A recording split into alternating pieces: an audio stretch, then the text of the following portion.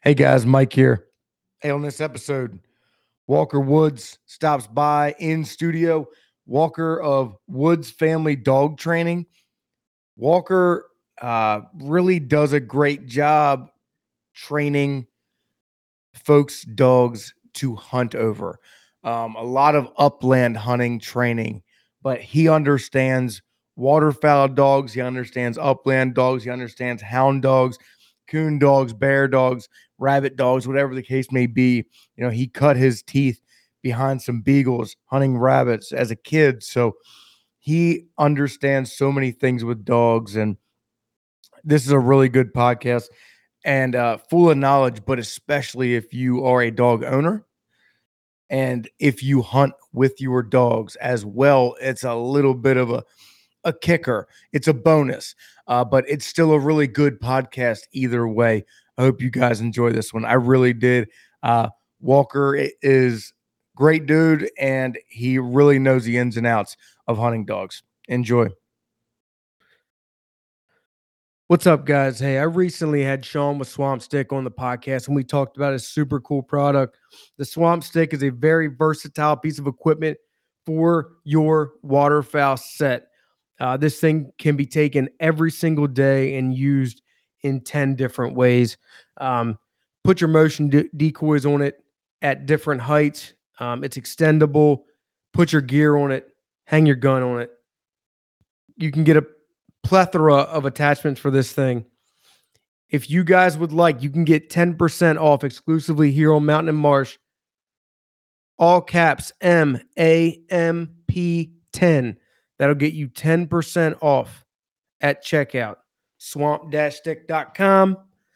That's MAMP10. That's all capitals. Check them out on Facebook, Instagram, TikTok. You know the deal.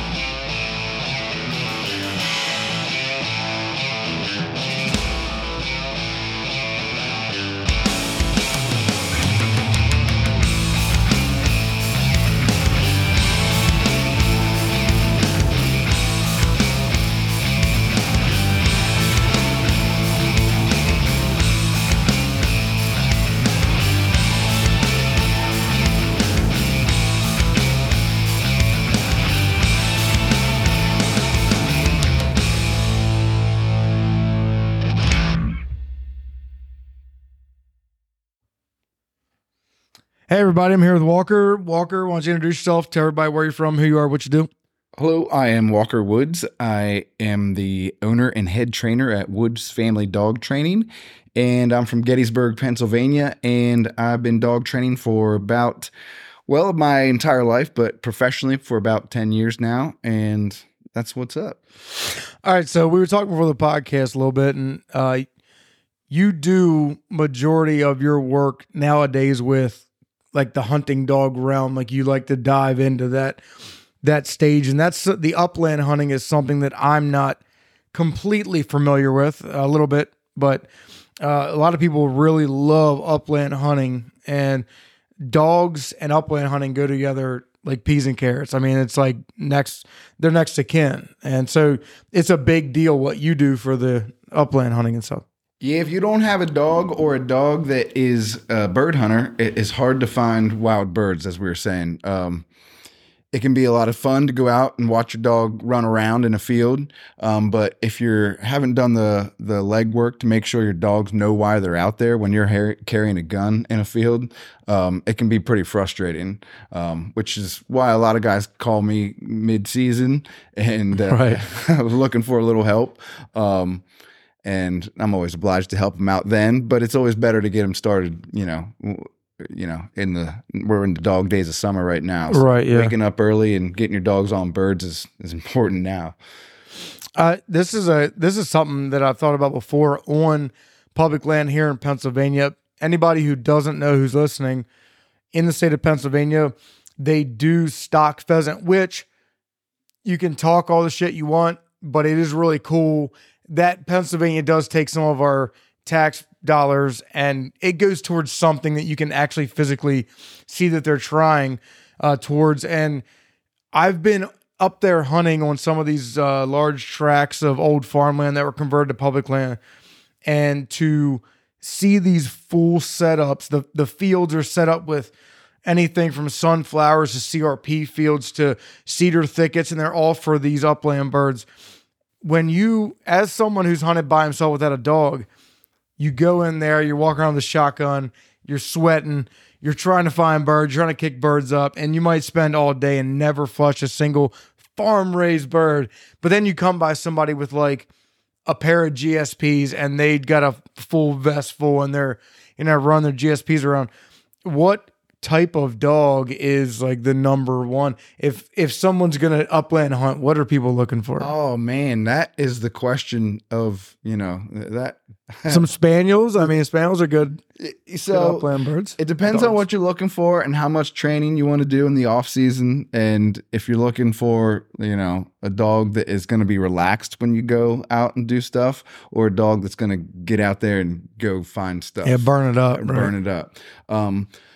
I run pointing dogs. So pointing dogs, what they do, their deal is whether you got a big ranging or a short ranging dog, the dog is to run out ahead of you and go find birds. So if there's no birds at 25 yards, they're going to find them at 50 yards. And if my dog doesn't find birds at 50 yards, I want them to go find it at 100.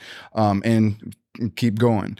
A pointing dog can range out for as far as you want to let them go, because they are to hold the point until you get there. And that's where some training comes in. Okay. But regardless of where your dog is on point, and nowadays we have GPSs. Back in the day, they had little bells, and when your bell stopped ringing, your dog stopped moving, and you got to go in the direction of your dog. So now I just follow my GPS. It says 65 yards that way. Yeah, the Garmin will show you where to go. Right. And I walk up there and I find my dog on point.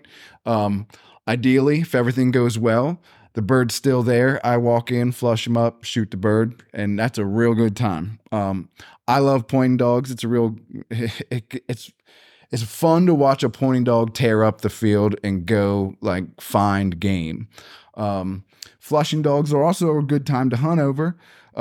Flushing dogs, what their deal is they are to stay in gun range and basically windshield wiper in front of you to find birds and kick them up. Right. Yeah, and put them up in the air. And shoot them. You shoot them, and then your bird dog goes retrieve them. So pointers and flushers both can be trained to retrieve. That's not a deal breaker if you're looking for something like that. But the biggest deal is that's what our bird dogs are doing for us. Yeah. Well, you say pointer and you say flusher. What is GSP the biggest pointer? Is that what like most people are buying? That is the most popular pointer. Most popular, right. And currently. I run a Brittany. I train a lot of GSPs. Brittany's are fucking beautiful dogs. They are cool dogs, man. They are small dogs. They are good to run in your house. They're pretty, I wouldn't say any of these pointing dogs are real chill. But pointing dogs are GSPs. I'm sorry. I like pointing dogs and flushers. I'm a dog man. So any good dog that goes and finds birds for you, I enjoy. English setters, that's another popular breed that I work with to find a pointer, a pointing dog. We got, what else? English pointers. And as far as the flushers goes, labs are probably the number one. And if you're asking for my advice on like which pointing or flushing dog you guys should get out there, I really don't have any advice on that. I say pick a good breeder. Go find a dog breeder who hunts like you hunt and get a dog like you want. Yeah, because I'd imagine there are, even in any dog breed, you could get a hit or miss.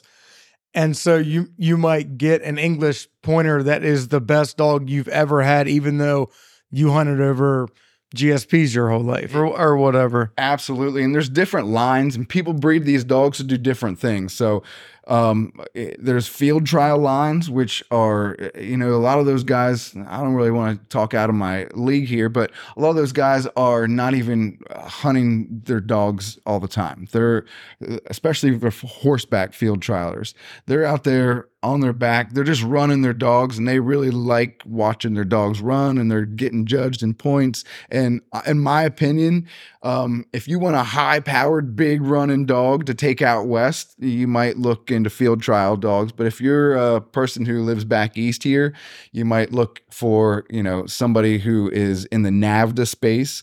NAVHDA stands for North American Versatile Hunting Dog Association. That's a good a place to look for breeders of dogs.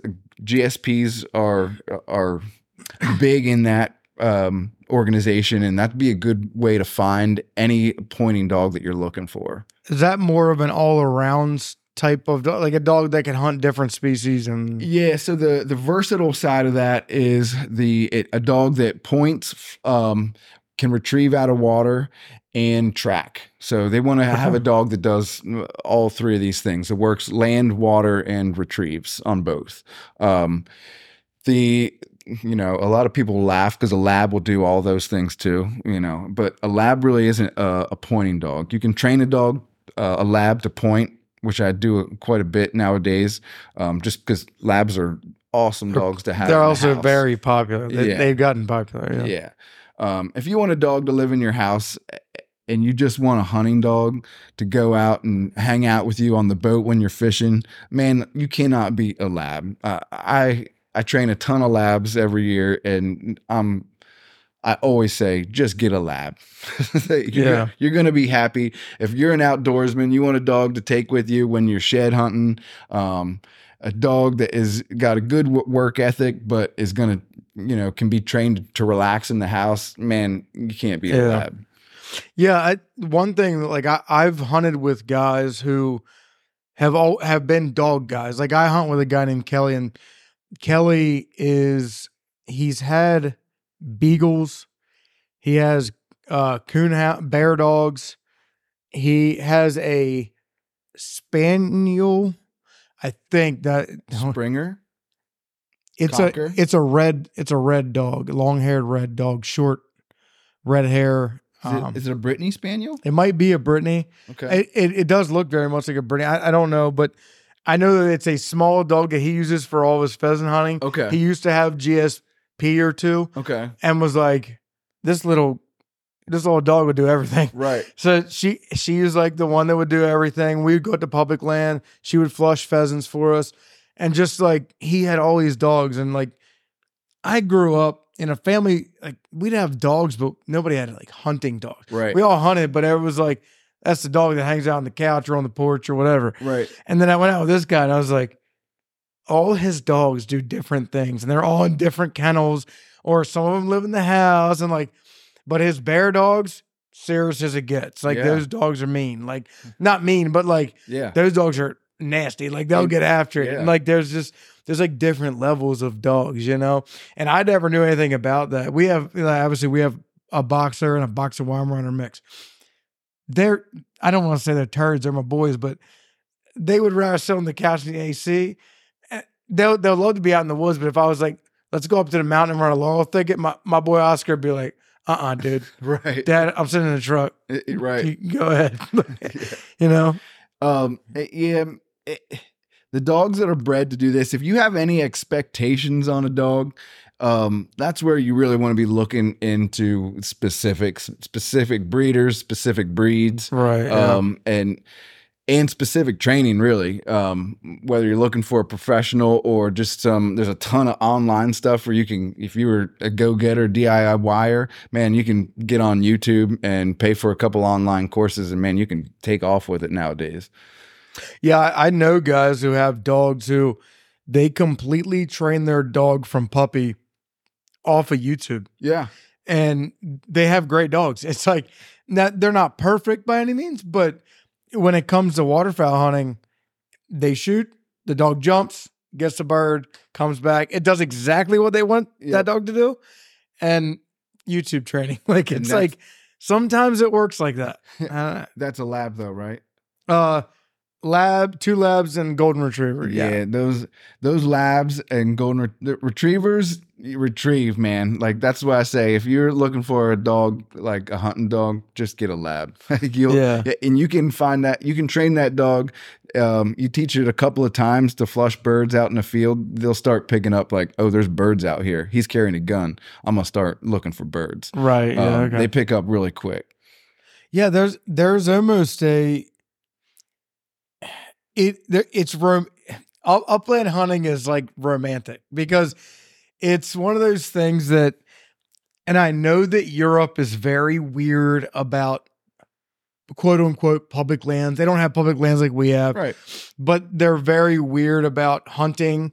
You have to go to these big game preserves, and they're, the guys in the checkered pants, they're out there with I can't remember what they call them. They're like the Boston hats, they're out there with a gun, or an over under cocked over their arm, and it's that whole thing. Like, over here in America, it's like, woo, free for all. Put a lab in the pickup truck. Let's go shoot something. Like, over there, it's different. But you see like the Brittany Spaniels and English setters and these beautiful, really beautiful dogs. Like, I think some of those Spaniels are just some of the most beautiful dogs. And griffins and stuff, and it's like that. It's something romantic about that style. Yeah, we'll go grouse hunting this year, and you'll be in love. You'll want a dog. You're gonna start buying fancier shotguns. You're having some. You don't know me, dude. I will shoot the run of the bottom of the litter. I don't care. I still shoot my grandfather's 870, but I shoot me old Stoger in there. That's the upland in it. It's like, it's my grandfather's though. It's from the 60s. It hurts when I shoot it. I don't want to get off on a tangent, but everybody who knows me, that hunts with me, knows that I am not. When my buddy's like, dude, I just bought a new Benelli, it cost me $1,800. I'm like, you're an idiot. Because I bought 4 shotguns for that price. Right. Like, they just shoot BBs in the air. I don't know what you're looking at. It's in the air. I shot it. Yeah, no. But I'm not gonna. I'm a terrible shot, and I don't own a nice shotgun. So, Well, it's just like the act of upland hunting and grouse hunting and woodcock hunting too is, I don't know why. Pheasant, I've had a bad taste in my mouth because, not literally, because pheasant, even if they're farm raised, tastes great. But pheasant hunting, the only pheasant hunting we have local here, is actually farm raised birds that are released. But woodcock and grouse up in the mountain are actually wild. And so that attracts me so much more. It's like when guys are like, I spent, 3 years chasing this one whitetail, and he scored 178 inches when I killed him. And I spent every waking moment. Well, I hunt turkeys, ducks, deer, and I'll hunt upland and coyotes and whatever. So I'm like, for me, I don't really focus on one thing. Right. But I do really enjoy, I like to be a conservationist. So I enjoy letting some deer go and letting some young turkeys go. And so grouse are so cool to me up in the mountain, because it's like, it's me and this laurel thicket and 3 miles. And I'm going to walk 3 miles today out. And then I'm going to walk miles around these laurel thickets and try to find one that's completely wild. That's cooler to me than shooting 150-inch deer. It's just on farmland. That's so cool. That to me, I would have totally agree. I'm a bird nerd, so I've always been infatuated with birds. I saw I saw an Oriole the other day. Not a Baltimore. He wasn't. Where famous. It was up at Central Penn, where I train. It was right on the edge of a field. It was pretty rad. That was the second one I've seen in my life. So I've never seen one, and somebody posted one on a Frederick page the other day, and I was like, "That's cool. I wish I'd seen that." Yeah, maybe you can come out here and shoot some birds for me for when I'm training dogs. Yeah. So, like I said. But yeah, upland hunting is such a It's a romantic thing. There's a different. I want to eat. Well, with waterfowl hunting, there's kind of that thing, but what whitetail hunting, even the guys who are like hardcore whitetail hunters, it's still like monster energy and shoot a fucking deer in my tree stand. Like it's still hardcore, Yeah. But upland hunting has always been that style of hunting, like with waterfowl, where it was everybody get together, it breaks daylight, everybody jumps out the truck, get your chaps on, go out and beat some brush. You got dogs running around. It's kind of a more intricate situation. It's not just you, deer. It's not like you, animal. It's very much like a community thing, and that's what's really cool about hunting like that is it's a completely different feel. It feels different. Yeah, I was lucky enough to be introduced to hunting through rabbit hunting with beagles. So what I think about when I think about hunting, I think about hanging out with my dad, watching dogs run, and like just it's a community thing. My grandfather would come along. He wouldn't even carry a gun. He just liked to hear the dogs run and just hang. So that is always a cool thing. It is a like here in America, and when it's done well, I think upland hunting is that same thing. I joke a lot with my friends, it's like uppity land hunting. Just it can be a lot of like nose up in the air, like pointing dog, like I said, fancy shotgun. To me, that stuff turns me off. I make a joke of all that stuff. I think it gets in the way of what it really is, and bringing people in. So, upland hunting is something really, it is romantic, but I try not to get too, ridiculous about it. It's easy to get taken away with all that. I read a book a couple of years ago, and it was about, there aren't many good hunting books because most old guys who hunted were just like salt of the earth. They didn't need to write a book. They were like, yeah, I'm going to go out and shoot a 4-point and fill the freezer. Like, and so there aren't many good hunting books. And years ago, I read an upland book, and it was an author he was an author for like East Coast or Eastern hunting or something like that. And so the guy writes his entire book. He used to make all these excerpts about him and his dogs upland hunting in the West. And this guy, like the way he put it, like romanticized, the way he put everything together in his stories. Right. It was like, not only were you right there, but it was like, I can like feel the sun coming up in the morning and like, he's listening to his dog with a bell on her neck, running it like 80 yards out. And like, it was so cool. It was like those stories, and those type of guys were guys who him and his buddies did brag about the shotguns they had. Right. I'm not like that. It's not me. I use the same shotgun to pheasant hunt, turkey hunt, and duck hunt. I use the same one, but it's not for me. It's not about that. But still, there's something very cool about that feel. Yeah, man.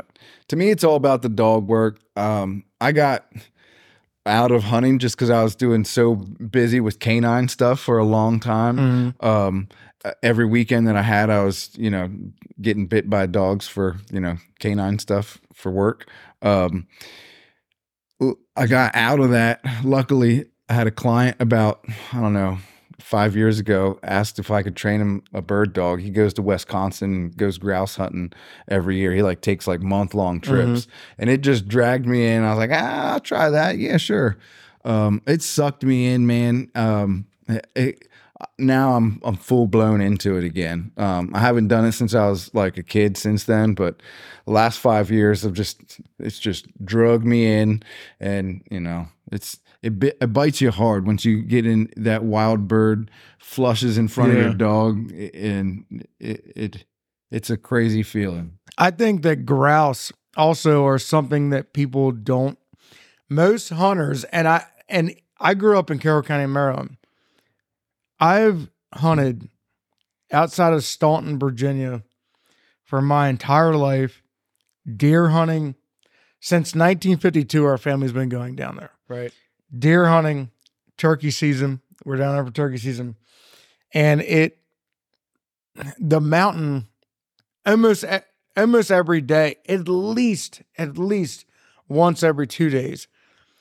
I'm in deer season in the middle of the rut, and I'm down there walking through a laurel thicket, and me and Dad are trying to bump deer to each other, and I'd be like, shit, and they'll go grouse. Like there's grouse everywhere. Yeah. And like they were everywhere, and they were so beautiful, and they were cool to me, but I didn't ever think about hunting them. Right. And then just recently, I'm like, there's so many people. I get back to what I was saying. There's so many people from where I'm from who hunted only farmland for whitetails. Right.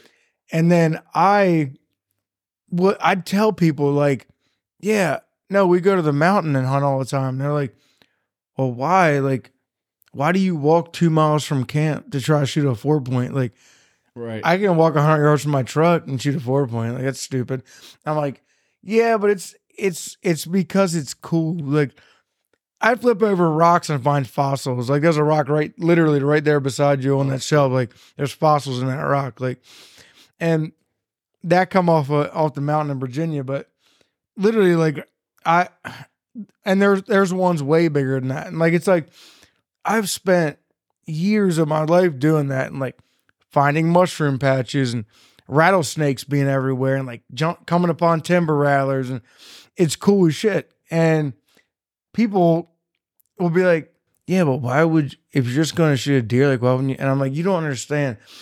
And so with grouse hunting and like grouse in general, it's such when you get in that mountain, you get a mile or two from a trailhead, and there's an old clear cut, and you cut down that old clear cut in November looking for deer sign, and all of a sudden you flush 2 or 3 grouse. It's like, I wasn't here for the grouse, and I'm holding a rifle, right, but it's cool. It's cool. Oh, like it's super cool because they're completely wild. Yeah. It's not, nobody raised them on a farm and put them there. Nature put them there. Like, yeah. That's cool. And they're holding on. They're survivors. I mean, grouse have taken a beating just from the lack of habitat. I mean, so many forests just let their forests grow up so you can see through them now. I mean, everybody likes old growth. That's, all the recreational forests. It's stupid because even deer don't like that. I know. Deer, they like the oaks. Right. They like the acorns. But other than that, yeah, there's nothing those tulip poplars are doing for those deer. The same as the grouse, the same as everything else. Right. So that's one of the biggest struggles that, the grouse have. But there are grouse out there, despite what people say. I mean, you and I are at a generation where we really don't know what everybody was talking about before us. When I was growing up, on the northern part of the county here, we had a lot of grouse. And just in my backyard, I lived in the, really in the woods, and we would hear them drumming in the springtime, and that was always, pretty rad. But I'm not out as much. I don't hear them drumming, but I do flush them when I'm out mountain biking. I know they're out there. But everything in the mountain is cooler, man. It doesn't matter if you're hunting mountain bucks or, whatever it is. Everything is cooler in the mountains. Hunting orchard deer, growing up is, that's pretty cool. There's big deer in the orchards. Yeah, but they're in that patch of woods right there. We're going to hunt around it. Like, that's where they live. Right. Like, that's how it works. But, mountain stuff is just cooler. They got more space to go. You have more space to go. Everything is more free. So, I mean, like the buck behind you there on the wall, that's a mountain deer. But, like, that's the last buck my great grandfather ever killed. Actually, the last deer ever killed. But, nice. So like the mountain, like it is funny you bring that up because I try to tell people that, and I've taken friends with us down to camp, and they've only gone 1 year, right? And they're like, "I'm not doing that again, dude. We saw 4 deer all week. Like, we're not going to." I'm like, I get it. You can sit in your tree stand and see 15 deer in a night. So right. Those 4 deer all week don't mean anything to you. Right. Here's the difference. There's nobody hunting from here until 10 miles to the next road. Yeah. And I can walk 5 miles and find deer bigger than you can find, in your area on farmland, Right. because there are some really big deer. But and same with turkeys, same with grouse. I mean, Right. there's just so many. There's so much to see, Right. and that's what attracts me to the mountain. If I can start somewhere and just walk Yeah. and not find a human, not find another thing, like I can just go. Yeah, that's a That successful is hunting trip. that's cool to me. Just like the rocky right there, like, and that's like a tiny one. I've found some fossils down there that are just nuts. Like the amount of shit, like I'm holding my hands up, but like 9-10 inches long, like these tetrapods and shit on these rocks. And That's it's like, cool. I am in the middle of the Appalachian Mountains, Right. and I found this. Like, that's a successful day. That's all I needed to see. Yep. Like, that's it. Yeah, that's cool. Yeah, anytime I just find nobody or nothing, that's success. Yeah, it is a big deal. The upland hunting in the mountain is such a niche thing too, because on top of like where we hunt in Virginia, there are guys, I think one time ever since I am 30 now, and since I was 5 or so, I was going down to Virginia to deer camp. We've only one time ever on one single day. There was a guy and I think 2 sons and a dog, and they went grouse hunting one day. Right. Nobody even does it. Like, it's not even that big of a thing. Right. And that's why for years I didn't think about it. I was like, oh, I saw 2 grouse. I jumped 2 grouse today and saw 1 doe. And they're like, oh, okay. Like, that's when I get back to camp, like we all BS and Right. we might have dinner and whatever. And that's what I'd say. Well, then this guy stops and he's like, oh yeah, we're going to go out and try to flush some birds up on that cedar thicket up there. And we're like, really? Because we jumped 3 this week up there, but like, I didn't think about shooting them. Like, no, I'm going to go with you to deer camp. I'm going to follow you. Dude, I'm not kidding. So the podcast I was listening to a while back, those guys were from Tennessee, Yeah. and they were hunting around Gatlinburg and stuff up in the mountains for grouse, and they were saying how little grouse were in the area. And I'm like, oh, really? They're like, yeah, the population's decreased over the years and this and that. And I thought, that's funny, because where I hunt in Virginia, they're everywhere, Yeah, dude. Like, they're everywhere. I'll just be sitting down turkey season. You'll hear drumming coming from 15 yards to your right. Like, no, there they are. Like, they're everywhere down there. That's awesome. Well, we should probably stop talking about that. Because it's awesome down there. It's big mountain down there too. I'm going to go. But yeah, the whole upland thing's really cool. And it's cool that you spend so much time, working with dogs, because that's also a dying art, is working with hunting dogs. I think that back in the day, more hunters just had dogs that went with them everywhere. Not even if they were exclusively hunting dogs, there were just more people that had. I remember my family just, my Uncle Jimmy, he's dead and gone, but he had Chesapeake Bay Retriever that was with him every day. It didn't matter what he was doing. Like, Right. He always with him. Like so there used to be more people that just had dogs, like hunting dogs and dogs that did everything, Yeah, my dad, he was like, I don't know, he wouldn't really call himself a dog man, like, especially as what I've become. But he had a dog. Like I said, he got me into beagles. We had a golden retriever. We didn't do any waterfowl hunting, and she would come along with us when we would hunt. She really didn't do a whole lot other than like just companionship, but she would tear up some groundhogs. When I grew up, I was lucky enough to grow up in a rural part of the county where my dad gave me a BB gun, eventually a 22, and me and that dog just traveled. Yeah. To me, like, that is being outside, and hunting is with a dog. Even when most of the season, when I'm hunting archery, my dog will be in the car this year, especially, he'll do blood tracking for me. Anything I need, my dog is just, to me, that's my companion. That's my best hunting buddy. And most useful one, really. None of my other buddies can smell birds or Track a deer. track a deer down. So that's pretty good. Although I got some really good blood trailer buddies. So yeah, that's back to like my dogs. My dogs aren't. They're the greatest companions in the world, but they're not hunting companions. But my buddy Kelly, Kelly, literally, he has beagles for rabbits. He's got hounds for coons and bears.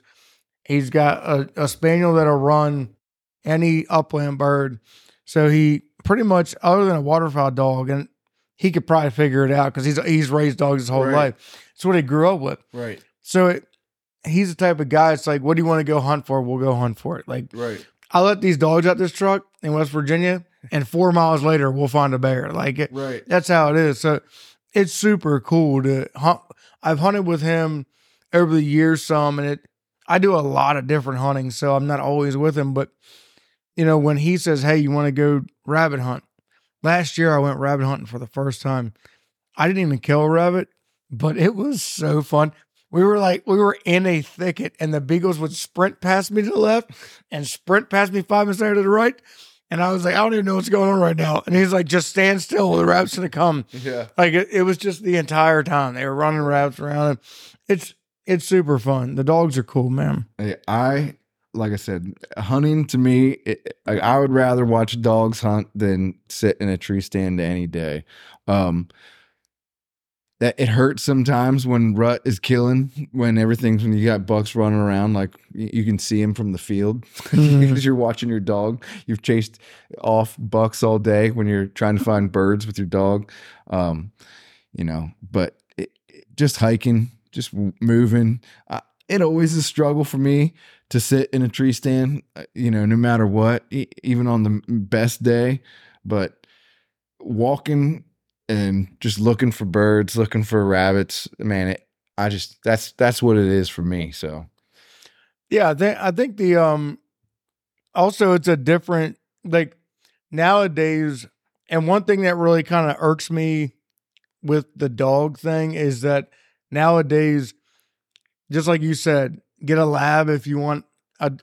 Guys don't dedicate a dog. They don't dedicate. I want to do upland hunting, and then they dedicate a dog. Right. And they dedicate their time. A lot of guys do, and there's nothing wrong with wanting a dog that does everything. Right. But there aren't that many people who are like, I want an English pointer, and because they're beautiful dogs, I want an English pointer, and we're going to do English pointer shit. And that's what we're going to do. There aren't many people who do that. Yeah. Right now. I mean, you're right. And that is why the GSPs are so popular.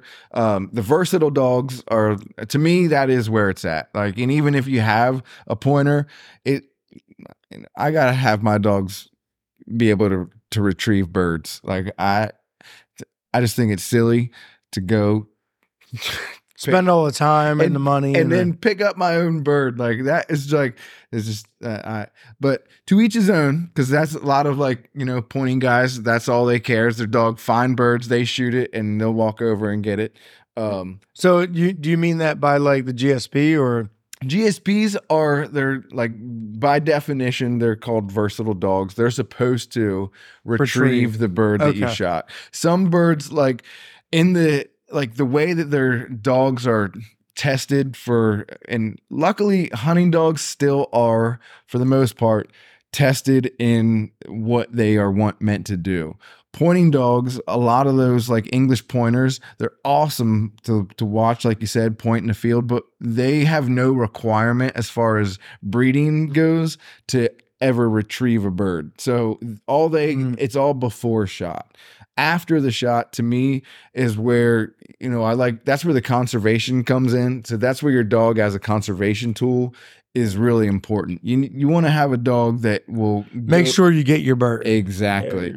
To me, that's why I've never shot a duck. I've gotten my waterfowl license the last 5 years.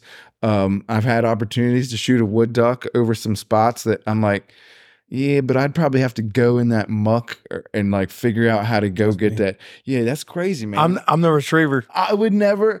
I was like, I will just never shoot a bird that I can't send a dog to go get. Like that's just I love birds and but to me it's the whole picture. It's the dog, the work, and then the shot, which I very rarely make, and then the dog retrieves the bird. To me, that is like, oh, it's like winning the Super Bowl every freaking time. Yeah, because you know that you're training It yeah. I mean, it's all, I mean, and yes, like either you got super lucky and your dog has amazing genetics and that just worked out the first time it goes, or most of us, yeah, we're putting in the time in the off season, getting our dogs on birds. We're buying pigeons. We're putting pigeons in launchers and shooting birds and making sure our dogs are retrieving, that there's a lot that goes into, training your hunting dog before, right, to make it a conservation tool. There's a lot of training that goes into that. Yeah, I guess waterfowl hunting. So I've never had a waterfowl. I've waterfowl hunted for years, and 15, 16 years now. And I've never had and I love it. Ate up with it. I never had a waterfowl dog, and the reason was I used to hunt with this guy when I was in my early 20s, and this guy had all kind of money. He was an engineer, great dude, but he would buy dogs from a breeder on the eastern shore of Maryland. And this guy was very renowned for his dogs. But the guy would have his misfit breeds and he would hit the line on his bad breeds. And then he would sell those dogs off for cheaper. Right. And so what this guy would do was the guy would call and be like, hey, I got 2 of these yellow labs left. He'd get one of those. Right. He got one of those. And then he got a chocolate lab.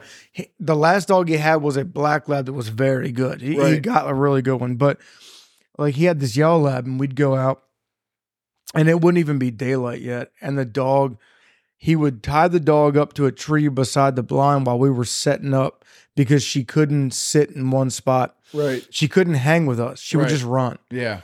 So he had to tie her up. Well, then she was barking. Right. And she would bark the entire time. Then she was attracting coyotes while we were setting up duck decoys. And there were like coyotes around us, around the dog. And it was a whole thing. But that turned me off. At that young age, I'd never had a dog, like a hunting dog. And I was like, I would rather just go get my own bird. So to this day, I still do. Like, and it doesn't bother me. Right. Like I hunt with guys who have dogs who are great. And they'll, as soon as you shoot, get them. Boom, go out. They can only grab one at a time. So I might be on this side, the decoys, grab one, dog grabs that one, cool. But there was always this thing like, even if we were hunting on over a field, no water, the dog would be, I hear the dog barking while we were goose calling, and the geese would be like, no, and dip. And I'd be like, shit.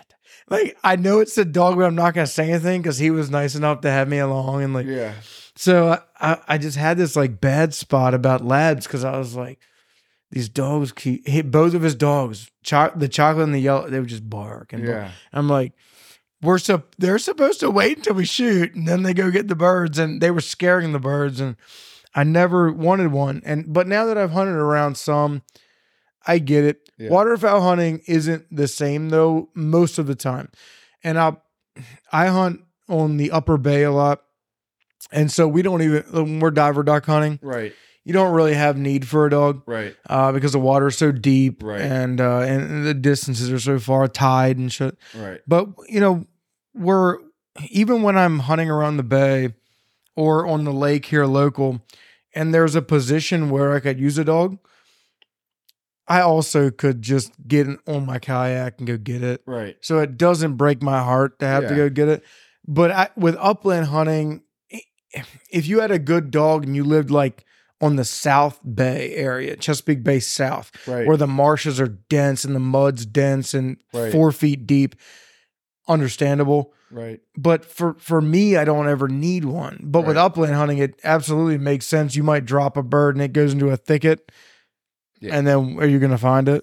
I mean, it's I mean, it sucks when you busted your ass all day looking for that bird. It goes up and you shoot it, and it Kind of wings it and it flails off. Right? yeah. I mean, that's a major bummer.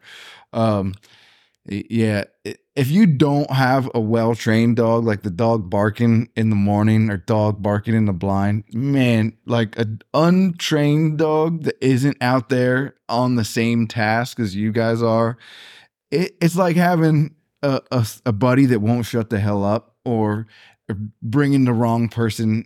It's like the guy who hits a goose call in the blind next to you. It's like, and you're like, no, shut up. You don't want to tell him to shut up, but you're like, shut up. It's the worst, man. Especially if it's your buddy's dog. I mean, being the dog trainer guy, it is, I always ask my friends like, hey, do you want guidance on this?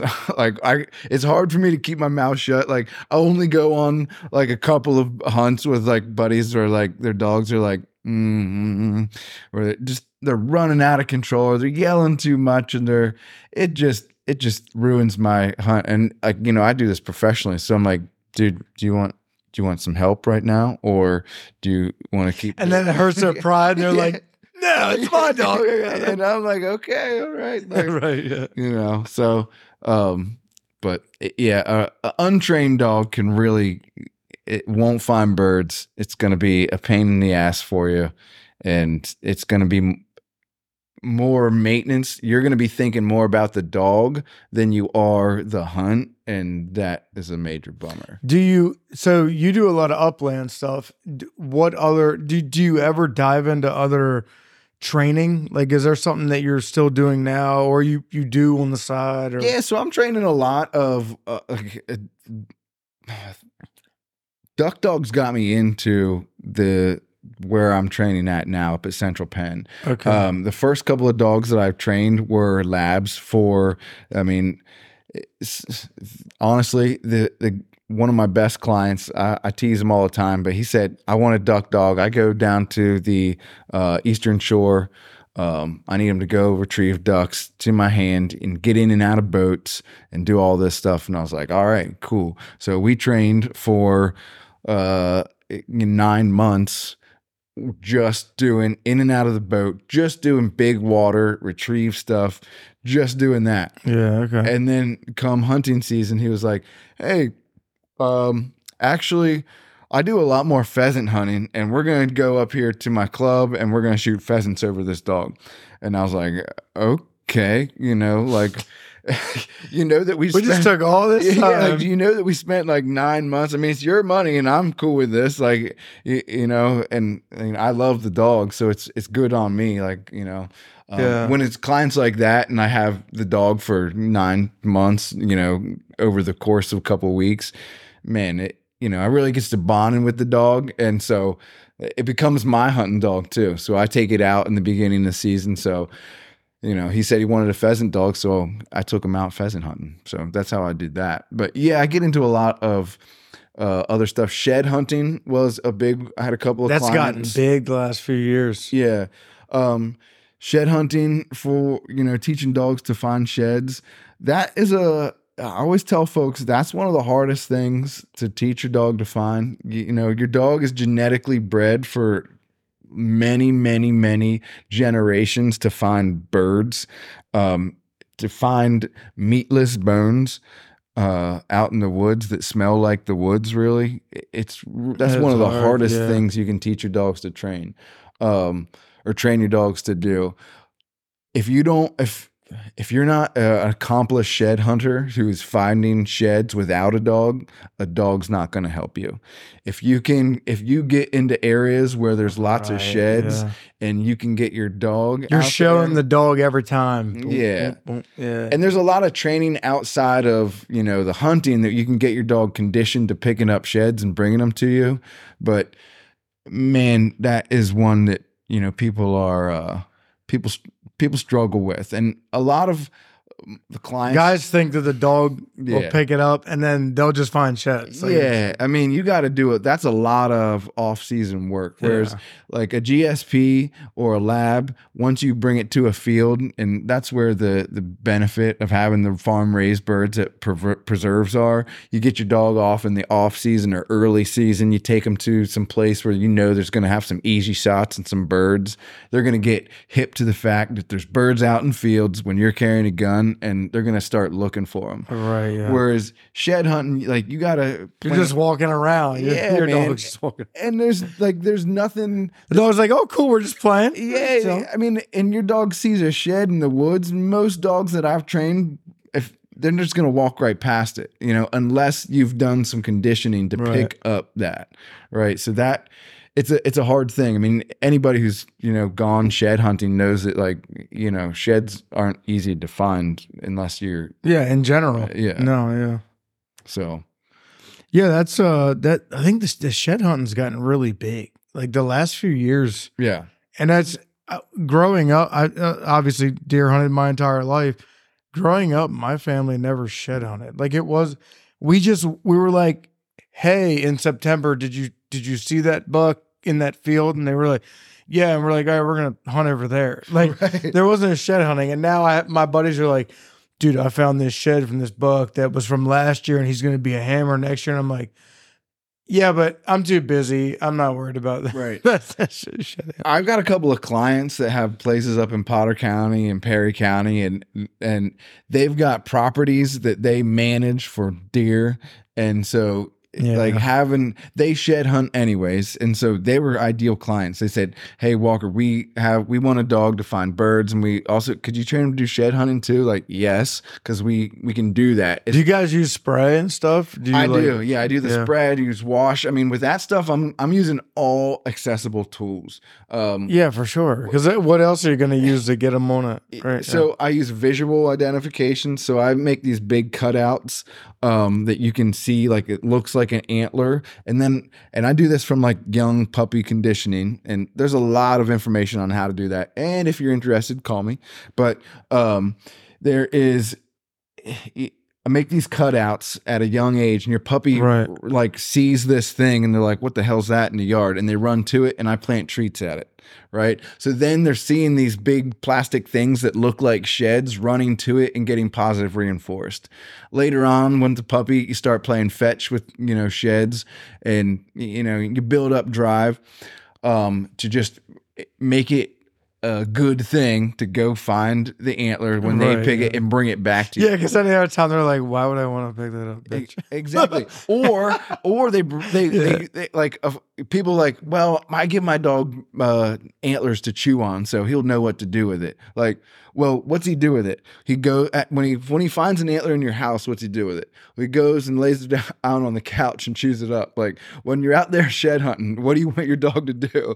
Like, do you Bring it back to you. bring it, not to lay down in the woods and start chewing it up. And then when you call it, like, "Hey, where are you?" What's he gonna do when you call your dog when he's laying there chewing on the shed at your house? He leaves the shed and he comes to you.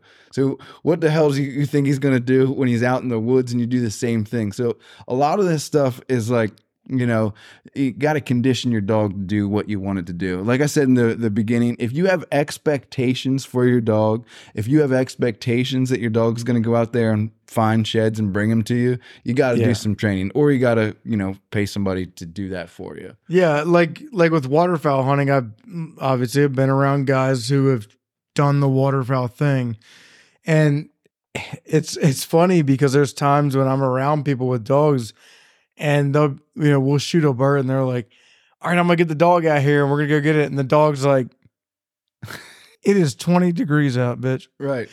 and then he steps in the water and he goes, "Mm-mm."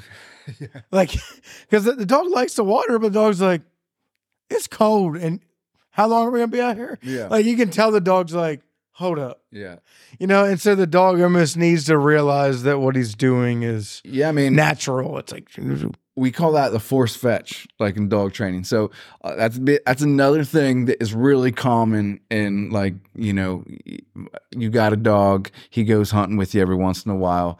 He'll retrieve the ball out of the yard. You even got maybe a pheasant, a docking pheasant or duck dummy. You throw that thing and it'll chase that and bring it back. But when you bring your dog out there and number one, he didn't see the bird fall, that's hard. Like, what the hell's he going to get? You're just telling him to go out into a field that he doesn't see it. You're just hoping he catches odor and gets it. So you need to have a way to enforce, like, send your dog, like, go out there. It's called a blind retrieve. He goes out there and gets what and then once he gets to the area, he uses smell it out. Yeah, he uses figure it the out. odor to figure it out and bring it back to you. But that's another thing that happens a lot, and that happened to me. I have a young dog that I was hunting with at the end of the season here. 2 pheasants came up and one flew one direction, one flew the other. I shot at the one that flew the opposite direction my dog was chasing. So how do I get my dog to go get the bird that I shot, not the one that he was looking at? You got to have some way to enforce this stuff in the field. Now, your first couple of seasons, most of the time, there can be some learning curve where you let your dog just be a, dog. That's to be debated, but it's just, I mean, what are you gonna do? There probably is like a factor of, hey, this dog is very young. We have to base what we're doing around what the dog's age class is. It's a balance of woe and go. So you've seen the dogs that just want to go find birds. Naturally that they're burning it up. They want to go. When it comes to like a lab, as far as upland in that or a lab in the blind, you need to train that dog to hold steady and chill out and wait until you send it, so it's not a risk of getting shot.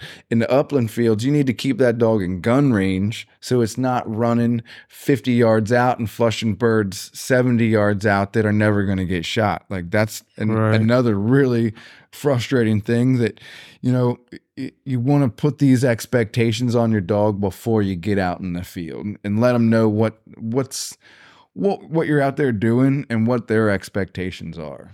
Obviously, the labs are a good dog for everything. Is there a breed that is people buy and they enjoy them, but is hard to deal with? Like GSPs. Really? I stubborn wise, or people don't understand that their dog's meant to go and run away from you independently and find birds. So they're also built like a lab but skinny, so they're ready to burn. They want to burn. Yeah, they are. That's what they do, is they run, and then go find birds. And they're not meant to be in any type of range, I mean, we train them to stay, ideally in the type of cover you're hunting. If you're hunting like really thick cover, you don't want your GSP running 200 yards away, but it happens. And that's what brings a lot of people to me. Unfortunately, these days I train a lot of GSPs for people who got a dog that didn't realize what the hell they got. They are pet people, or maybe they hunt once a year, twice a year, and they wanted a hunting dog and they heard GSPs were good bird dogs and they got a GSP. Not understanding that, you're going to probably have to run that dog every day. You're going to have to do some training to make it, huntable. Pointing dogs point instinctually, but they don't hold point and work with you instinctually, right? So the dog will hold the point, but for how long? Most dogs are going to go, especially if you're training, like if you're not lucky enough to train on wild birds, most of these, field, farm raised birds, they're hanging tight. And then your dog takes out a couple of birds. Now you got a flushing dog, and it's a breed that I see a lot of novices getting and not understanding what the hell they got. Right. Yeah. I would have guessed the same. Right. Just because I not only see them a lot on the pheasant fields up here with the farm raised pheasants, but also because they became like a fad. Like everybody wanted to have these GSPs. Yep. And it drives me nuts. Anybody who knows me personally knows I work around a lot of construction developments in Maryland, Right. and like these in Howard County, these townhome developments, and I would literally see somebody come out of a townhome while I'm working with like a full 120-pound husky, and I'm like, that thing lives in your townhome. Like, I have two boxers that would rather lay on the couch Right. than run in a field, and they have 4 acres here, and I literally don't. I let them run wherever they want. Right. They go wherever they want, and they're cool as shit. But like, I'm like, your husky lives in a townhome, and you walk them around a circle that's like a 1/4 acre around this circle once a day or once every 2 days, and you have a 120-pound husky. I'm like, it's the same with GSPs. I see them, and I'm like, because I just know, I'm like, that dog just wants to go. Yeah. And you don't even know it. Like, it's just, It breaks my heart, honestly. I'm not like I love dogs, don't get me wrong, but I love dog training. I'm like a dog man. I like hunting dogs. I like dogs that mean something. That mean Austin's something the same way. and do a purpose. So yeah. It really will to see a dog like a GSP that never gets to go find birds, and not only that, but gets corrected to walk nicely in the neighborhood, and every time they want to chase a bunny, like, and they're just never gonna get to be. They just look at me digging beside the bunny, and the bunny's like, "Fuck off."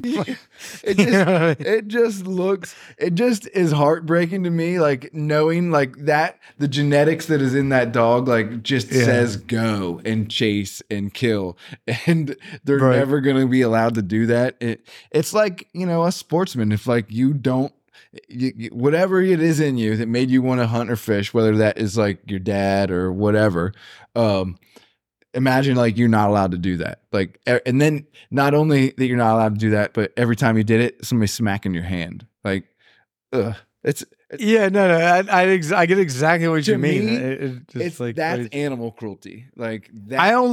We only have 4 acres here, and there's times that I feel bad because my dog, and I shouldn't, because my dogs, they like tear it up out here, but like like they'll be running around the house and running in the woods and like running, and I'm like, man, I bet if you put Oscar over there, our old boxer, like if you took him up to the woods, he'd probably tear it up. Like he'd go all over, but he smells everything. Like and it's just, and I feel bad. And then I go to these developments, and I'm like, are you kidding me? You paid $5,000 for a papered husky to put him in a townhome? Like, you're an idiot. Like, what is, or a GSP, or even a lab. Like you see a lab, because labs are so popular. Golden retrievers are the worst because they're everywhere. Like people in developments, and they have, they're the greatest dog. You're right. They are docile. They're wonderful dogs with family. But you know what else they want to do? They want to go to the mountain and run around for 3 miles. Right. Like they just want to go after it. They want to go do it. Like it's hard. It sucks to see. It really does. Yeah. That's one of the hardest parts about my profession, is telling people like, no, you like it is cool though. Like I've gotten some people that probably never would have hunted or bought a hunting license, like, hey, or come up to the game preserve, like, hey, you're coming up here and we're getting your dogs on birds. Like they need this. And a lot of people do it. And so people that weren't really initially probably would never be interested in hunting or a game farm or anything like that are like, okay, I kind of get this. I can see, like, at least for my dog. As soon as you see those eyes light up, it's like, that makes sense. Exactly. Yeah, so that's really rewarding. So that's one of the positive parts of it. That's like a couple years ago, and Oscar's my boy. So our older boxer, I got him tattooed up my entire side. Nice. And Oscar, he's a runt. He was a runt of the litter, and he's a boxer, purebred. And I was like, what are boxers even? Like, where do they come from? Right. And I looked it up, and like in Germany, where boxers come from, short face and everything they were built for bear hunting. Right. In Russia and like Germany and like Sweden and those countries. And I was like, damn, dude. Like, You're supposed to be a bear, dog. Like, I feel terrible. You're cooped up in my house. You're supposed to be out there killing bears and shit, dude. Don't feel bad, man. It's been a long, it's been very far back in his genetic history. Any dog Right, of yeah, his yeah. has been chasing bears.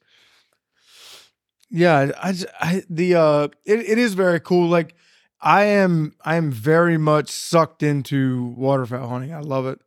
And I took Austin out this past year. He killed his first Yeah, that's his first awesome. animal. He killed when I took her down. We shot some birds, but yeah, like waterfowl hunting is very, it's deep. Like the tradition is very steep in this area because of Chesapeake Bay market hunting. And there's a book sitting right there called The Outlaw Gunner, and that is absolutely Dorchester County, Maryland. Like I'll have to check that out. guys that hunt, you can read that if you'd like. Guys that it's a family who hunted market hunting illegally on the black market after the U.S. said no more market hunting, you're going to kill everything, and they were doing it. And just like the connection of Chesapeake Bay retrievers Yeah. to the owner, like to the guys who were grinding it out when the winters were like 10 days straight of 0 degrees. And like, we don't get that anymore, but Right. like these guys that had these it was hardcore winters, and on the bay, the winds were always killer. And it's not like hunting on a small lake in Kansas. It was like these just like stud winters where like it was terrible, ice everywhere. Half the bay was covered over, and they had these dogs that were badass dogs. Like, you didn't mess with Chesapeake Bay Retriever. They were built to deal with it. And their dogs were treated that way. Like they were like, hey, let's go. We're going to go kill birds. Yeah. And nowadays people have Chesapeake Bay Retrievers and they have trouble because they butt heads with their dog when their dog gets older. And I'm like, yeah, but these aren't labs. Yeah. These dogs were literally built Yeah. to terrorize Chesapeake Bay. Like they were built for harsh winters, and let's go get them. Like they will barrel through you. Like they're hardcore. And people nowadays have them as pets in suburban areas. And I'm like, you don't realize these dogs are badass dogs. Like this is not just your regular chocolate lab run of the mill. Yeah. This is a bad bitch. Like this thing will run through you.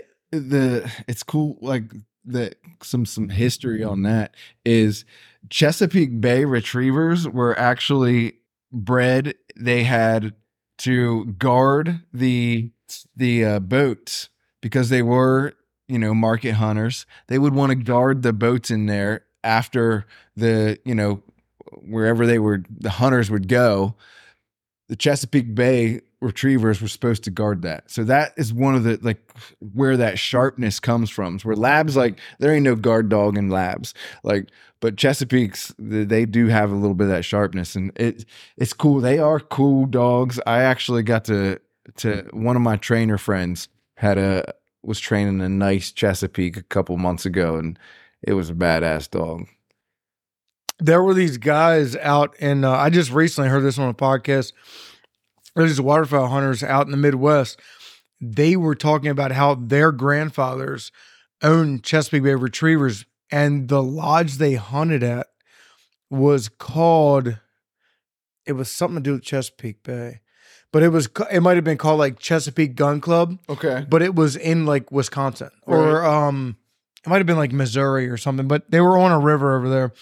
And they called it the Chesapeake Gun Club, and they had Chesapeake Retrievers because it was back then. It was the weather was gnarly on Chesapeake, Right. and like you were a badass if you were a Chesapeake Bay duck hunter. Right. Well, nowadays it's like we got fair weather, Right. and then like, those guys out there have harsher winters than us, but they all had Chesapeake Bay Retrievers. That was a big deal, Right. having all these Chesapeake Bay Retrievers, and I almost feel gross about the fact that so many guys that I know hunt Chesapeake Bay and have labs. And I'm like, dude, you gotta get Chessie. Like, come on. Like, I know they're stubborn, but like it means a little bit more. Yeah, that is cool. Yeah. Having a sense of like, this is our dog, and like that's always cool. You know what I mean? Yeah.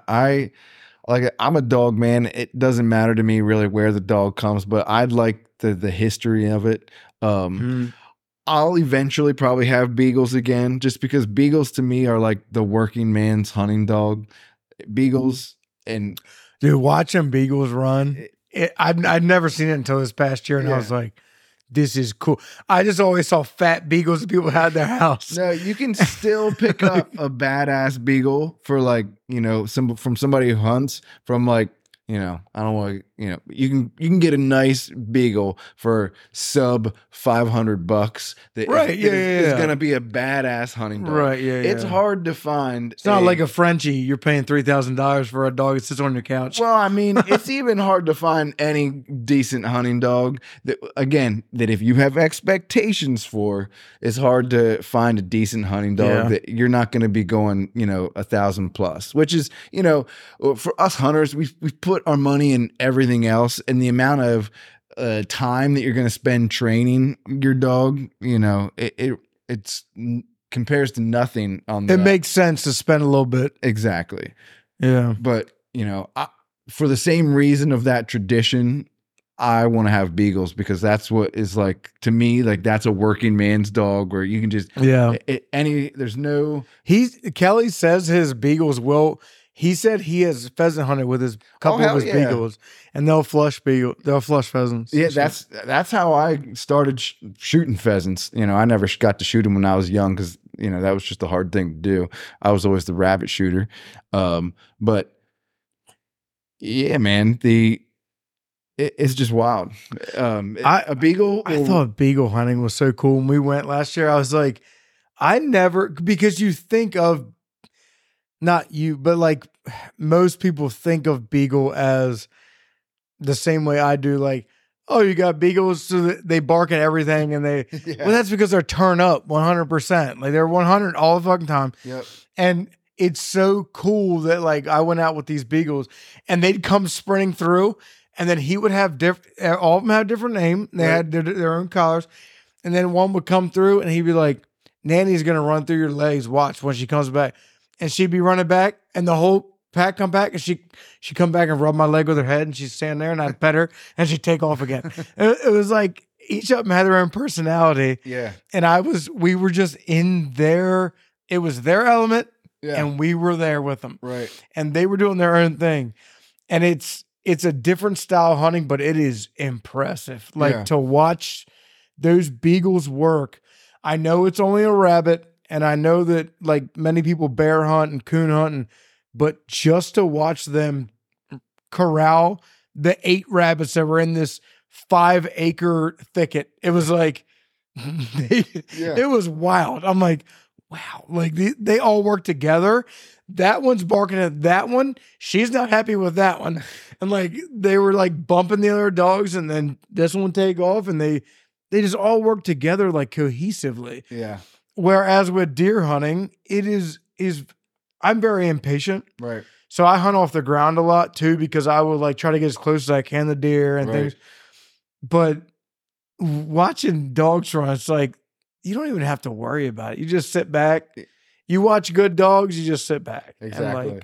And Kelly spent his whole life doing it. But no, it's watching some good hounds is to me is awesome. It's a totally different realm than what I do now. Most of the bird dog stuff, duck dog, upland, there's a lot of training. The dogs are working very much under your direction. Whereas hound hunting is like, go find the stuff and I'll follow you. Yeah, right. Whether it be GPS or just following their bark. But yeah, so like I've wanted to do this for a long time. I had a guy on a podcast 1.5 years ago, and the guy was from Southern Virginia. They do deer hunting with hounds. Now you can't do that except for like 5 counties in Virginia. I think Alabama and maybe Arkansas and Florida. I think other than those states, the U.S., the state level, they've completely cut everything off. Right. I understand why not, because it is very obtrusive. Like if you own a property beside someone who runs dogs Yeah. in a legal county, you might just be set up in your tree stand. All of a sudden, because the dogs don't know where the property line is, Right. all of a sudden the dogs run onto your property, bump deer, and it's a very big deal. But this guy shot a record Virginia deer, like a huge That's deer awesome. down below Richmond. His dog, he missed it the year prior, and his dogs ran it back past him the next year, and he shot it. And he invited me and my dad down to hunt. That's cool. And that guy is cool as stuff. But he was just like, it's a different thing because people don't realize the entirety of the United States will shit on the fact that he lets dogs out to deer hunt. Right. But I want to go down and do it because I'm like, I bet if I was in the moment, I don't understand it. Oh, dude. You know? I would not want to have deer run up on my tree stand, but I would totally run deer with dogs. Like that, I would do it once or twice. Like I think that'd be fun as hell. Yeah, it was cool. And like Kelly runs, he goes to West Virginia for most of what he does. Right. But they run, his bear dogs are good. Like they kill a lot of bears. That's cool. And his hound, his I guess they're blue ticks or whatever they are, but his hounds they're tall dogs, but they are great dogs, like awesome dogs. And he literally so in West Virginia, a lot of public land, you can still use like a buggy, like you can 4-wheeler or whatever. Right. So that he's got UTV, and it almost seems like cheating. Right. But they like let the dogs out the boxes. Yep. On the UTV with collars on, and they look at a Garmin. Yep.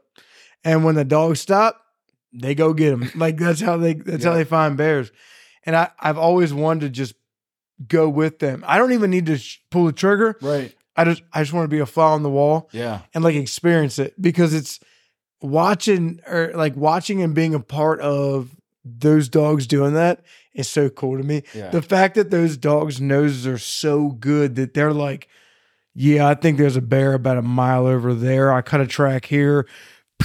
And then 3 miles later, they got him. He's in a tree. It's like, how cool is that? No human can do that. These dogs can do that. Yeah, that's pretty. I would love to do that. Just go along on one of those bear hunts. I like most of the hound world, other than beagle stuff, is totally like foreign to me. I would love to just do a coon hunt sometime. I had a couple of friends. If you want to get on a coon hunt, I got you. Okay. Well, my buddy right down here does it. Okay, nice. Well, I'll hit you up on that. But I had some friends that had some coon hounds, and it was like, this was before I was like a dog trainer, but we let the dog go, and it was like, okay, now we're gonna. It was we didn't. Nobody had no GPS trackers, so now it's just like, okay, you can't have a dog anymore. Yeah, now we don't have your dog, and so like it would just be we drive around looking for this, hoping that we hear this dog, and they never did no train with it, and it sucked. It was just driving around at night looking for this dog. Again, going back to a dog that isn't trained is like zero fun to hunt with, whether it be a hound dog or whatever. But yeah, the guy does taxidermy. Yeah, the guy raises the birds. Okay, he also has his own. He trained his own hounds. Okay, and he runs coon hounds. Yeah, that's the guy. He's out of Tawnytown, Maryland. Yeah, I'd definitely like to go along. But yeah, he does it all the time. Okay, cool. Yeah, he's very good. But yeah, that the hound dog thing is very different because like you said, it's uppity. It's the upland. Yeah, man. Thing. That's a good. And you know what's terrible is I still always think about if I was upland hunting. My dad has a side-by-side. Right. I'm not gonna hunt. It's not a hunting gun like that. Something that I hunt with. Right. But Dad has we have a couple over-unders, but Dad has this old, like, I think it's a 20 gauge or 12 gauge side-by-side. And, Dad's like, I don't even know if the thing still works. Like the stock's cracked, like whatever. But I always thought, like, how cool would it be? Like, take that out and go out and upland hunt and kill something. When it comes to like hound hunting, it's like we need shit that works. Let's go after them. Like, it doesn't matter what it is. Like, the hounds get them. Like, you go after it. It's so cool. That's like the rabbit hunting too, man, with those beagles. It's like, you don't worry about what the gun, you just go. You just go. Yeah, it's slightly different worlds for sure. The bears, I'm not particularly a bear meat eater.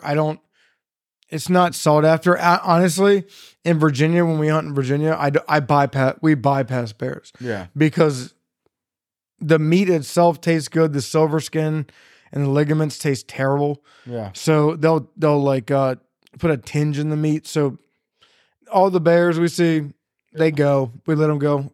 But if somebody was like, "Hey, you want to go do a hound hunt?" and I'm like, right. So like, yeah, I'll go along. I'd like to see it. Okay. So maybe I'll do that. I'll do that this year. You know, that's the cool thing about the podcast. I've met a lot of people. Oh, hell yeah. And so I get to kind of go out on these things, and yeah, that's cool. I think hound dogs are more rugged. It's like it's not finesse. Yeah. It's not that.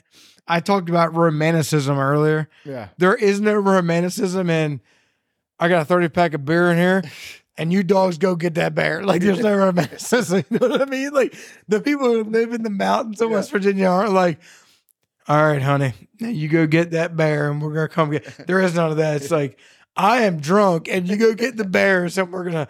So it's a little bit different, but yeah. It's cool. It's like a rough and tumble like way for dogs to hunt, you know? That's cool too.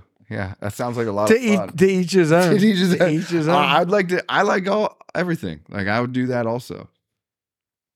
Yeah, for sure. Do you find yourself, so you work with Central Penn. Yeah. Do you find yourself having to now revert or like deal with more waterfowl dogs, or is it kind of like a mix? No, I would say, because it is gotten very popular. Yeah, no. Most of what I'm doing is upland stuff. Like, okay. Just because of what I have available to me. The situation. If people are coming to me, like, it's a upland, they're heavy. Like I said, I can do waterfowl stuff, but it's usually you're going to somebody else that is like a waterfowl, like a duck hunter on the east. Like, always go. There are a few big names on the Eastern Shore. Yeah, man. And train your dog with people who or find a trainer who hunts like you hunt. You know, I hunt, all types of things. But mostly my deal is upland. I would love to shoot a duck this year, but that's not really my main jam. I'm not thinking about duck hunting trips. I'm thinking about my upland trips. You know what I mean? Right. So if somebody is upland or waterfowl focused, and I'm going to ask, like, all right, what are you doing? What's your deal? You hunt around here, then yeah, I'll probably help you out. But if you're taking your dog down to the Eastern Shore and you want your dog, it's probably better to divert. Yeah, right, man. Right. Especially if you want to send your dog on divers and that type of stuff. Like, I'm not going to be able to get your dog in the Eastern Shore. Like, but, yeah. I can get your dog on tons of quail, chucker, pheasant, and that's what's going to translate to them in the uplands in the fall. Do you guys do much blood tracking? Yeah, that's another thing that I get into quite a bit. That's something I have easy access to. Blood tracking, I wouldn't say that it is the easiest thing, but after I come from like canine training, that's like how I got my start, is so training a dog to ignore all the other critters in the woods and just track the man. That's pretty hard to do. So when you switch it, and now we're training the dog to find a deer, only the deer blood and blood, right, after it all happened. I mean, especially a dog that's genetically, prone to do so, it goes pretty quick. You don't make. Do they pick up on iron? Is that what they're picking up on? Like, so, a good tracking dog is picking up on all of the elements in the woods. They're picking up on the disturbed dirt that's pulled, like fresh topsoil. Exactly. Right, all of that stuff. They're picking up on probably the pheromones or whatever that deer left off when it shot. Gland, all that scent, stuff. and all that stuff. So all of that comes into a good tracking dog. And again, that is, to me, who has taught dogs to ignore all that stuff in the past. Right. When you get to a dog, like, okay, now you get to go find the stuff that is most obvious to you that you want to go get. Let's do that. You just got to set up training scenarios that, are conducive to learning. And try not to get in your dog's way. I see a lot of people just getting in their dog's way a lot of time. People that, I don't want to discourage people from training their own dogs because you learn a lot. And, I started with training my own dogs a long time ago. But a lot of times you need to, it helps to see like, okay, this is where I want to go. I see that I want to chain my dog to blood track. So you want to first start with just teaching your dog to track. And then what you might not want to do is train your dog to track every deer, because that's not going to be really helpful for you because you probably shot that deer and there's other deer around. Yeah, most likely. Right. So the pheromone and the estrus and everything ties in. You don't want to get your dog just excited about chasing deer. That is not the same thing as blood tracking. So is that the same as like how old heads used to take their beagles and throw them in a tumbler with a deer hide in there and beat the shit out of them? There's a lot of that stuff. Like, you could do that. I remember those days. I wouldn't, but you certainly, do it. I would say probably not do that to your dog. Do you think that things have, or not do you think, obviously they have, but how have things changed from an old school mentality of training dogs, whether they be beagles or upland dogs, to now? Like, what has changed? So, oh man, so much has changed. As someone who never had hunting dogs, right? I know that there were always some real hinky things that old heads used to do. I mean, before you had electric collars, sending your dog down the hill with a deer hide in it, I don't know, what else would you do, or unless you had a horse to run up and catch that dog and correct it, which is what a lot of the old bird dog trainers, they would do. But electric collars is the thing that is one short answer, like electric collars, man. Not only electric collars aren't new. They've been around for, probably 20, 30 years now. What's different is how we're using them as professionals. When they first came out, it was just one giant smack on the back of the head. If you didn't like your dog, what they were doing, you would hit it and they would go, and they would never do. They would realize. Right. But what the problem is that. But they might only be doing one thing wrong and there were 10 things they were doing right. Exactly. Maybe they had the bird in the mouth and they were stopping to sniff something else and you told them to come and they hit that button and they associated the pressure from having the bird in their mouth. You know what I mean? There's a lot of, that's where the biggest change is coming from, is not only the remote collars, the tools, but how we're using the tools. Also, I guess would be, back in the day when there was wild birds, as far as uplands, you could let your dog out and you go for walks and your dog would learn that if there's a wild woodcock or a wild grouse, right, and if they pressured that bird too much, it would fly away. Now, if you're actually if I'm trying to train dogs for clients, I cannot rely on wild birds. Like, you would never get anything done. I would have to charge way too much money to go take their dogs to Wisconsin or, far away places. where I could reliably get on birds all the time. That's the benefit of having a game farm that I work with, a central pen, is that they got quail. We'll put out, if you're trying to get your young dog on birds, we're going to put out 12 quail in a field and just let them go wild. And they're going to learn that they can't catch quail, you know, and so they better start pointing so you can shoot them so they get their birds in the mouth, right? Yeah. But if your dog learns to just catch them, then they don't point anymore, right? So that's a big thing, just the lack of wild birds, and so having to train on maybe birds. 50 years ago there were enough actually wild birds in the area. Totally. If you were an upland guy and you had an English setter and you were around here and you were, you know, wanted to get your dogs on, train your dogs, you would just go for a hike in the mountains. You know, your dog would eventually learn. At this point, that is going to be a tough thing to do. Tough road to hoe. Yeah, exactly. I wonder this, because you just brought up woodcock again. What is, obviously most people when they think upland, they think pheasant and quail and chucker.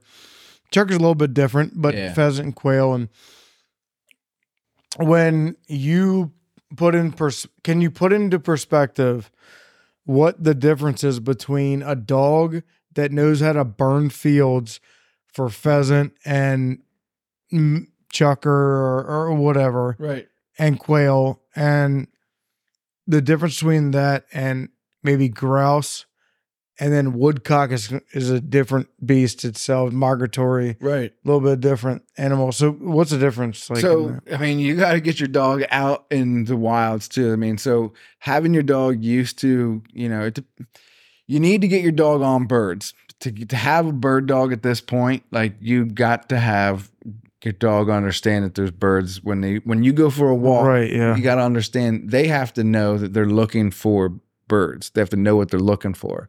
So that is the biggest thing. The transition from wild birds to pen raised birds can be tricky for a dog. For a good bird dog, they figure them out within a morning, a day and a half, 2 days. If you go on your hunting trip, like, they're going to start figuring them out. But usually farm raised birds aren't flying, man. So, I mean, like you said, and we talked before the podcast, the reason why you're not really so hip to the pheasant huntings, because the pheasants weren't flying good, man. If they're not flying, it's like, no, they were like right there, and I was like, all right, I'm gonna shoot you. If there was a bird there, if there was a dog there, that dog would have caught the pheasant, or, you know, that's probably what it would have done. And so then the next time that dog goes out and smells a pheasant, he's just running towards the scent because he's going to try to catch that bird. Right? Wild birds will not ever be caught by a dog. You know, it's almost unheard of. So if you have a pointing dog and you have your dog run in there to try to catch, it's going to run away. And you're never going to get a shot opportunity on that bird. So they either, and this happens, you either have spent your time at the game farm teaching your dog productive bird manners, and there's a right way and wrong way to hunt at a bird farm. If you taught your dog good bird manners, then all is good when you transition into wild birds.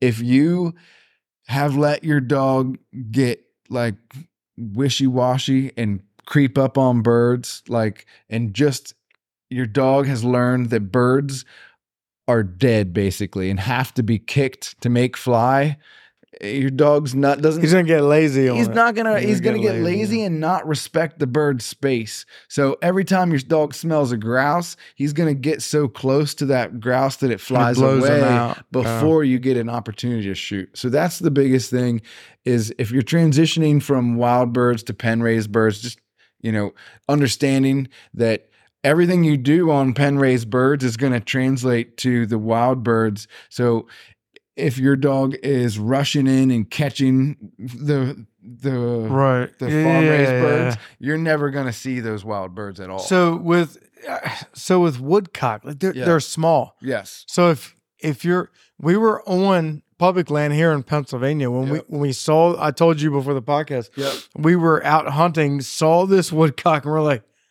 what is that thing? And it's dancing in front of us and it flies away. Right. And it was legal season, and we're like, oh my God. I was like, I think that was a woodcock. Right. And we didn't know if you were going to woodcock hunt with a dog. Right. What do you do? Like, are you looking for a landscape structure or like? So you're looking for, edge habitat. That's, That's what we were a hedgerow. Yeah.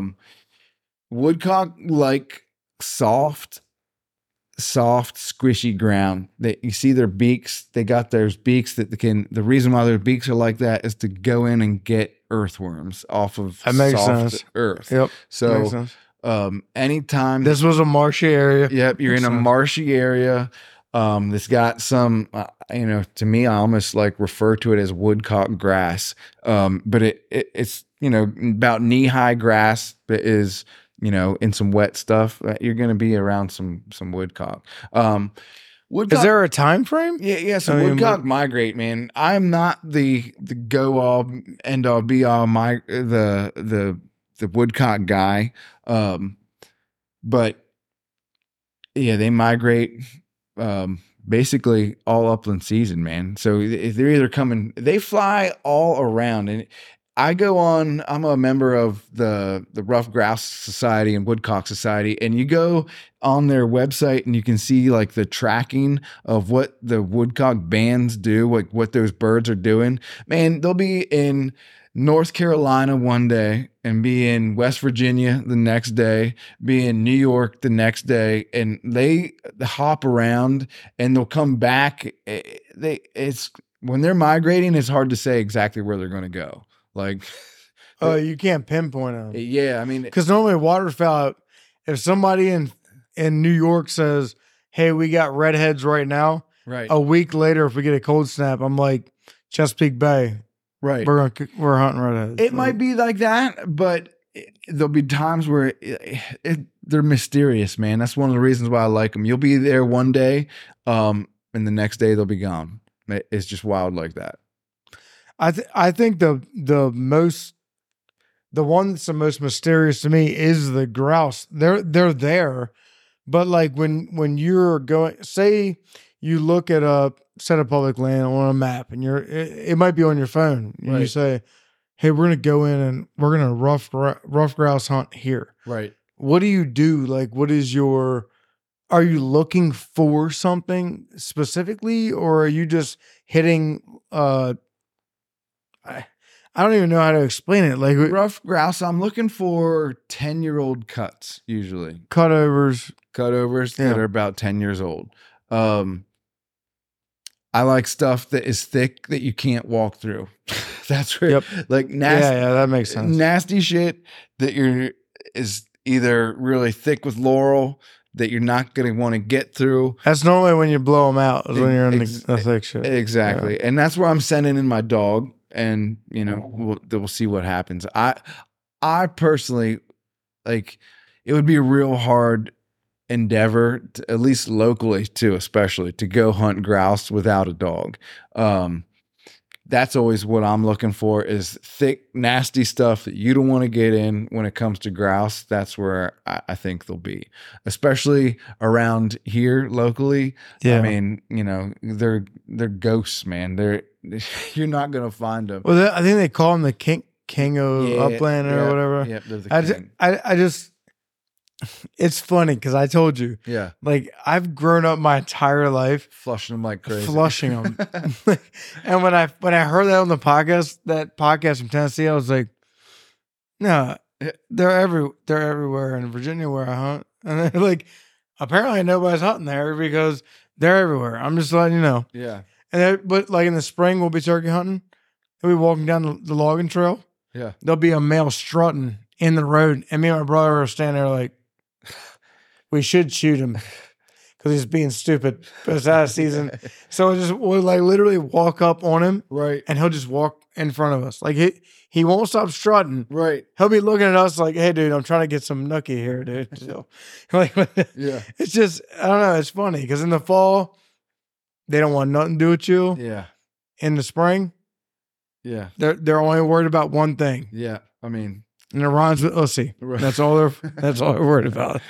yeah. I mean, it is the season. That spring. I do really love grouse. So they're like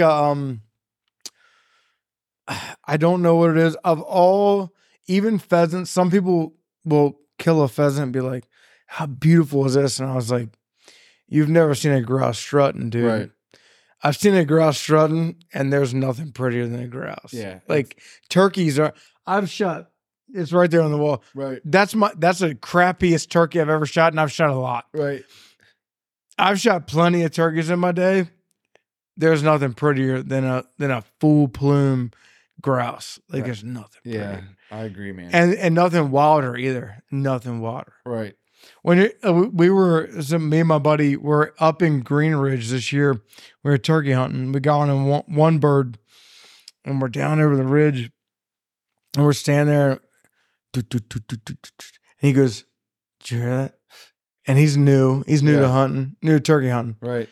and I heard it again. I said, "Hey, it's a grouse." It's like he's like right here. I said, "I bet he's on a stump, or on a log. Sometimes they'll hop up on a log, Right. and they'll like drum on a log and strut."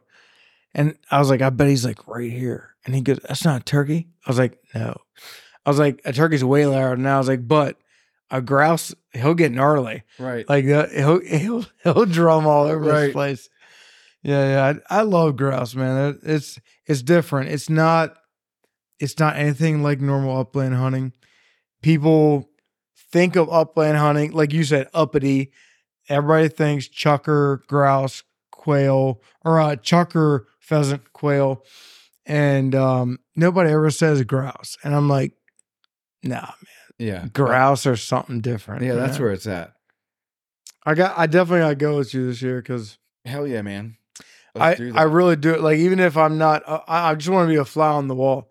I just want to go with you because I would like to see how you do it because to me, I've been around them my whole life. Yeah. And like they're beautiful and I love them and I respect them. Like they're like one of those things where, dude, I just respect them. They're like we're they're going my to dude. your spot. We're going to your spot. Yeah, we're going to Virginia. Where they're all over the place. They're everywhere. And- I'm not kidding. And yeah, you definitely can come because I can't hit them. So if you can shoot them, that'd be great. All right. Well, it was a great podcast. Let's hop off here. Cool, man. Let's All do right. it. Hey, tell everybody where they can find you. Walker Woods, all the social media things. I think I'm at Walker Woods. On Facebook, I'm Walker Woods. Walker Woods, the human. I think so. Yeah, I think I'm the human. Walker Woods, the human on Instagram. Yeah, that's it. And woodsfamilydogtraining.com if you're interested in, some help getting ready, get your dog ready for hunting season.